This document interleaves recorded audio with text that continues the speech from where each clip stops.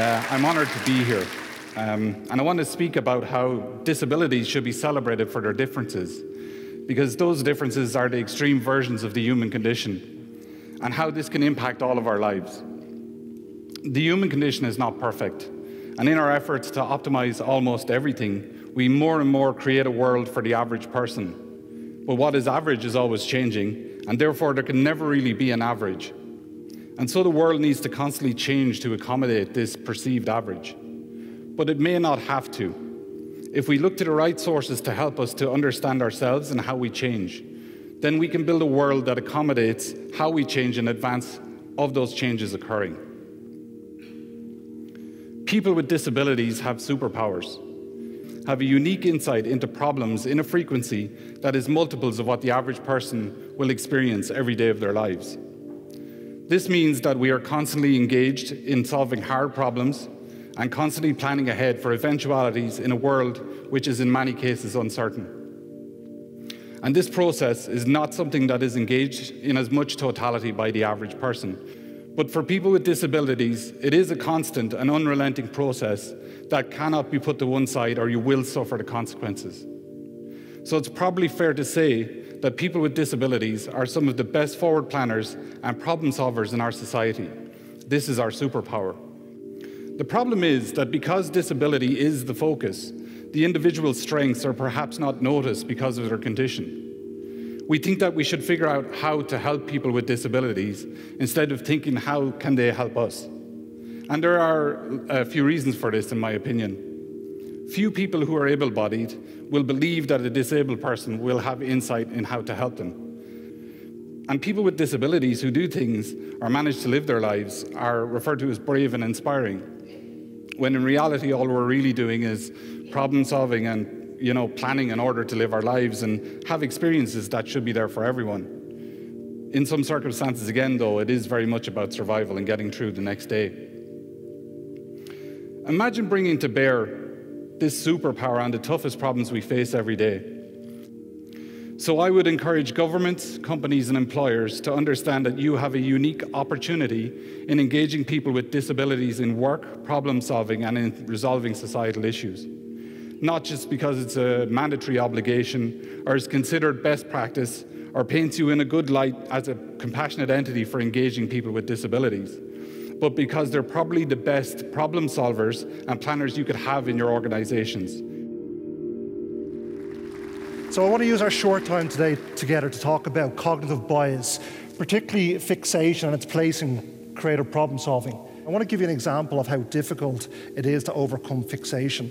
So in the image up here, many of us in the audience today may see a clip on the right-hand side, and that clip's purpose is really to hold paper together, and that's as far as our imagination can stretch. That's very similar to how a business leader behaves that we've seen on trying to solve problems. They see a simple function for a solution and can't think past that. But there are people in the audience who don't deal with what's called functional fixedness, and they actually can't see past a paperclip and see other applications for that paperclip. And that's what I want to talk about. So a quick example of what functional fixes is people being able to, functional fixes goes hand in hand with what's called the curse of knowledge, in which people become so familiar with something that they can't unlearn its traditional properties to look at it from a fresh, untrained eye. So thoughts become so effortless that stereotypes naturally form, and the unconscious has no room left for creativity. The principle of functional fixedness was originally coined in 1945 by Carl Duncker. Duncker gave participants a candle, a box of tacks, and some matches. And the challenge he gave to participants in the room was to attach the candle to a wall and come up with the best way of doing that without letting wax drip onto a table. And what Duncker found in the experiments, the majority of people lit the side of the candle and stuck the candle to the wall and wax dripped onto the table. Or they decided to tack the candle to the wall using the tacks they were given and wax dipped onto the table. But very few participants actually used the box in which the tacks were held in to actually attach the candle to the wall. In a later study by Duncker, what he found was if he actually took the tacks out of the box and gave the participants all the same properties, the box, the tacks, the candles, and the matches, they were actually more inclined to attach the candle to the wall using the box because they were able to disassociate themselves from the properties that were there in front of them. Another great example of overcoming functional fixes, which is incredibly important, is the US Army training cadets in the US Army. So cadets are trained in what's called the reverse direction of attention. So when entering a new environment, cadets are deliberately trained to look from right to left, not from the stereotypical left to right. And why is that important? It contradicts their instinctive left to right recognition pattern that we learn, well, the majority of us learn as kids through Latin-based languages. And what that allows cadets to do is enter new environments more cognitively aware of what's happening in front of them, be able to identify anomalies or identify enemies or obstacles because they're more heightened to actually force themselves to look in a different direction. Now, as creative people, we're non-conformative, meaning fixes is not, or at least it shouldn't be, in our true nature. However, a lack of fixes as designers isn't necessarily a good thing. We do need to actually apply fixes in our design. The reason for that is, as designers and technologists, we must be cognizant of what's called the principle of least astonishment.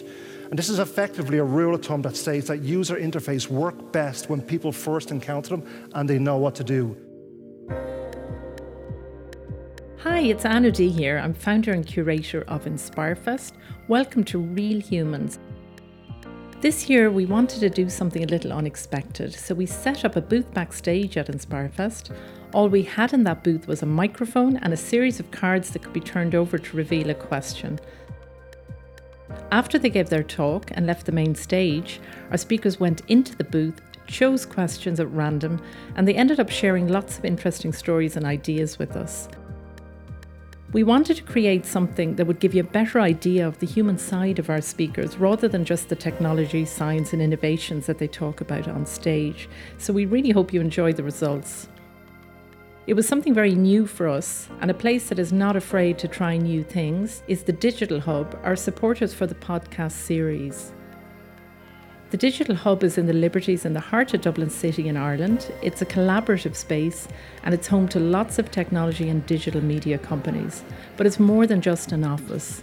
You can visit thedigitalhub.com to find out more. Now let's run this experiment.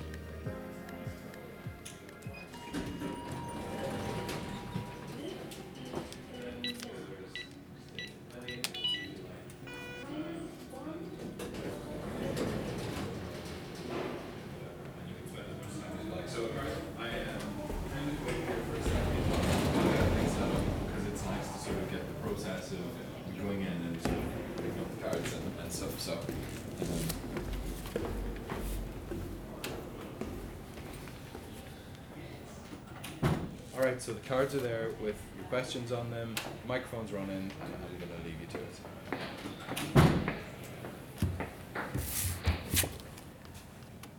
Tell me who you are and what you do. So my name is Noel Joyce. I'm head of design at Hacks, a hardware startup accelerator based in Shenzhen in China. Previous to that, I had my own startups, which were design-led and related.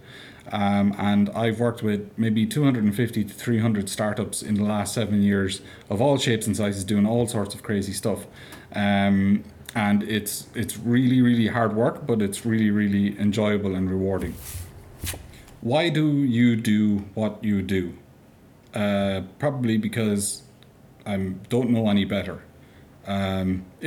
If I knew half the stuff that was going to happen and the struggles that were going to occur as a result of what I do, then I probably wouldn't do them. So it's probably just blind idiocy. What do you wish you'd known when you were starting out? I wish I'd known better.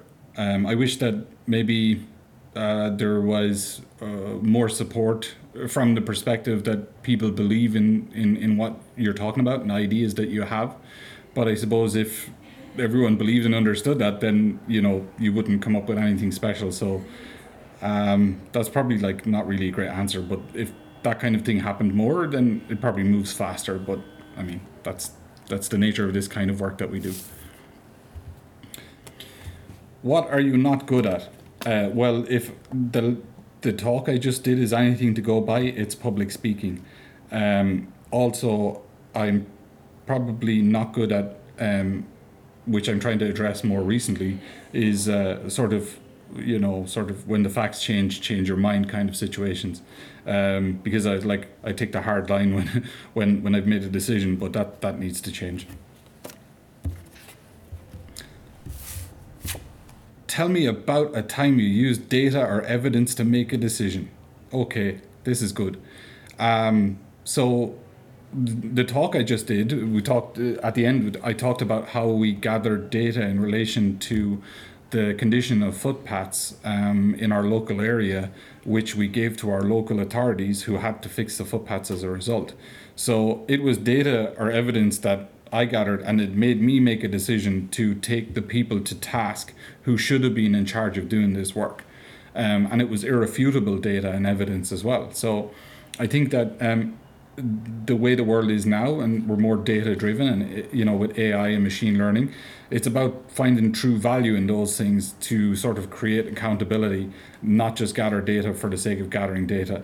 So that was definitely a great example of data that gave me the power to make a decision to push people who needed to be pushed. Tell me about any turning points in your life. Every time I put my hand on these wheels, I turn them, so they're always turning points in my life. No, just kidding. Turning points in my life, when I ended up having my accident and ended up in a wheelchair, that's a huge turning point. Because you effectively end up with zero. I lost everything at that point. I lost my ability to walk. I was a soldier before I had my accident. I couldn't do that job anymore. My personal relationship that I had at the time disintegrated as well. So I ended up at essentially zero again and trying to pick things up. But sometimes you have to look at those things as maybe there was a hard stop for a good reason. And I think that even talking today to this microphone, I wouldn't be doing this today only for I had that accident. So the cliche, every cloud has a silver lining. I think it can be true sometimes. What do you do when you need to reboot or get inspired? I think things like this event, Inspirefest, is pretty incredible sort of thing to sort of refresh yourself and think more about what else is going on out there and meet new people. But also I think it's very important to go where birds sing and where there's trees and stuff like that, because to sort of reconnect viscerally with things that are bigger than work. What's the novel, play, poem or song that's had the most impact on you? Okay, so I'm a huge metalhead, and recently it's been a band called Lamb of God, and I think that one of the songs that's on heavy rotation for me at the moment is a song called Nightmare Seeker, which I don't want to go into detail about what it's about, but you can check it out. But it sort of resonates with me on a lot of things about maybe how sometimes people that are put in a position to do something they may not enjoy doing end up having to do it, and a description of what their lives are like. Tell me something that most people wouldn't know about you. Well, if you can't see me, you wouldn't know I'm in a wheelchair. Also, that I was in the military and served 6 months in Liberia. Maybe it's an interesting story, and someday we'll talk more about that.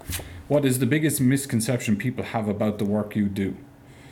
I think the biggest misconception, depending on which work it is we're talking about, but say for example, when we look at the footpath issue, is how powerful that information can be. And how it creates a scenario of positive pressure that gets something done. And I think the misconception is often that because someone has a disability, they maybe are not able to drive those ideas forward and not able to drive home information that holds people accountable, and because they have to concentrate on other things in life. So I think be aware of people with disabilities and determination, because they're out there to do something great for the world and themselves. Okay, that's it. Thank you.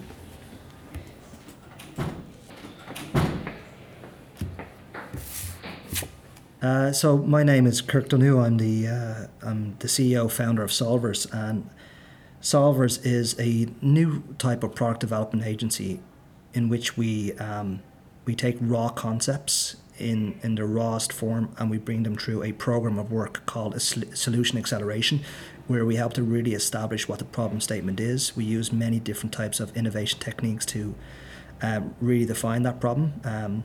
And then once we've landed on the actual problem statement and what the problem is, we set out with a couple of key activities to go out and solve that problem. What do you wish you'd know when you were starting out? So I wish I knew it was okay to be different. It was okay to be a contrarian. That actually being different and being a contrarian and seeing the world a little bit differently would actually help me assess the world through an original eye, original lens. I wish I knew that it was so hard, obviously. It's incredibly difficult to start a company, more difficult than anyone realizes, hence why over 90% of companies fail, and that it's okay to make mistakes along the way. And I wish I knew that it's okay to be awkward too, that it's okay to create awkward scenarios or environments when you're challenging something, because with the awkwardness becomes a different way of thinking. So yeah, a couple of things. And then I suppose lastly, I wish I knew when I was starting out that it was really important to actually instill boredom into everything that you do, and that you shouldn't try to be busy for every single hour of the day, because when you're busy, no original or creative thoughts come to you, and boredom is where some of the original creative problem solving actually comes. So yeah, cool. So why do you do what you do? The reason I do what I do is because I'm quite tired of mediocre, poor products that exist in the world that don't actually serve a problem. We continuously ask ourselves, what problem are we trying to solve, and is that problem worth solving? And just reminding ourselves of that statement or that question goes a long way. So many people out there have an idea which isn't actually trying to solve a problem. It's just an idea looking for a problem. Yeah. In a parallel universe, what is your career? I love behavioural science. It's very close to what we do already, but in many ways so different. And I don't have enough time to study behavioural science or study the true psychology behind why we do what we do and how we should solve profound problems that are rooted in cognitive science. But if I had the opportunity, if I could start my career over again, I would love to go on to be a psychologist. And actually, I still love what I do. I still love design, but I feel that we can never really truly design great solutions without understanding the human. The solutions are there to serve. So absolutely, parallel universe. Would love to be a psychologist. What was the last time you failed, and how did you respond? So I've spent a long time in university. I think I've spent the guts of 7 years. So I don't generally like the word failed for the stereotypical reason that they're all great learnings. Some of them are more expensive learnings than others. And there's a lot of cliche terms out there around failing fast and failing smart. I think it's really important that you're committed and you go after something and recognize there's failures throughout and along the way, but you try to be resilient and get past them. But from an educational standpoint, I'm a I suppose you could call me a failed scientist. I studied environmental plant science as an undergrad, and then I went on to actually study law, and I did a master's in law, and then a postgraduate diploma in environmental law, and then I went on to do a postgraduate diploma in data science. And only when I was given a task as part of a company I used to work for to design a website, or work with an agency to design a website, did I fall in love with design and fall in love with the power of design. And you could regard my education in many ways as being a failure. I think it's definitely created a bastardized way of thinking, which has worked in my favour an awful lot. But I think education has been a bit challenging for me. What are you not good at? Oh, this is an easy one. Saying no. I've got a pretty hard time saying no to helping people. It's absolutely part of my nature. I've tried to correct it because, what often happens is you become way too thin on time and you can't help everyone, and then you end up doing a worse job in the end instead of directing people down the right path to somebody who can help them. But yeah, I've got a real hard problem saying no to things. What's the last thing you really geeked out about? So yeah, this talk for InspireFest, I was able to go deep into behavioural science and cognitive bias and look at the various principles behind fixation and what drives fixation in people, which was incredibly interesting for me. Probably not delivered the way I wanted it to be delivered, but certainly interesting for me, and I got a lot out of it, and I got to fully understand some of the constraints that people have when trying to problem solve, and some people's fixation around not being able to give up on an idea that they had and their bias driving them to a solution. And yeah, how people can overcome biases. So it's been a fascinating learning over the last week or so, just studying up on that, and definitely something that I can bring to my day-to-day job again, and actually help me be a little bit more diplomatic, but also assertive at many times with some of the business leaders and partners that we're working with around how they should approach the problem that they're trying to solve, and how they should approach it with more of an open mind and let the data do the talking and let the user feedback and the customers that they're trying to serve for do the talking as well. So that's been it's been pretty cool. What's the novel, play, poem or song that's had the most impact on you? So it's definitely my wedding song. So Marta by Tom Waits. I just love the song so much because it's all about recourse or correcting wrong and never giving up or never saying it's too late to be able to apologise or reach out to someone from your past and to reconnect and rekindle a love or a friendship or whatever else. So give me one really great tip on anything. So I say this to some of our junior members of our team all the time.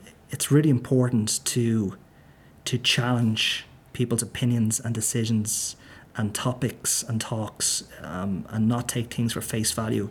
I've found throughout my career that the more I challenge and the more I debate something with someone, the more I learn and try to understand what it is they're trying to say. Whereas you sit back and you're nonchalant about what somebody's saying, I think you can miss the point or miss what they're trying to get across. And certainly something that I wish I had done in university, where I challenge our lecturers more and I challenge their opinion. Not everybody is right about everything, and I think it's a great way of learning. So the tip I'd give is challenge, listen attentively and try to challenge what they're saying and dispute what they're saying.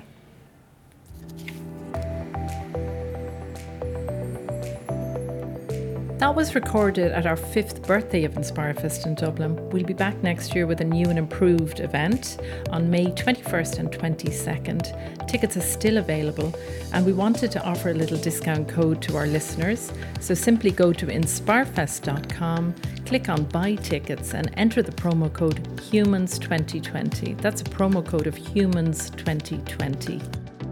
Thanks to all our speakers who took part in Real Humans, and to our ace team of producers at Bureau. For more about Bureau, you can go to akabureau.com. Thanks for listening.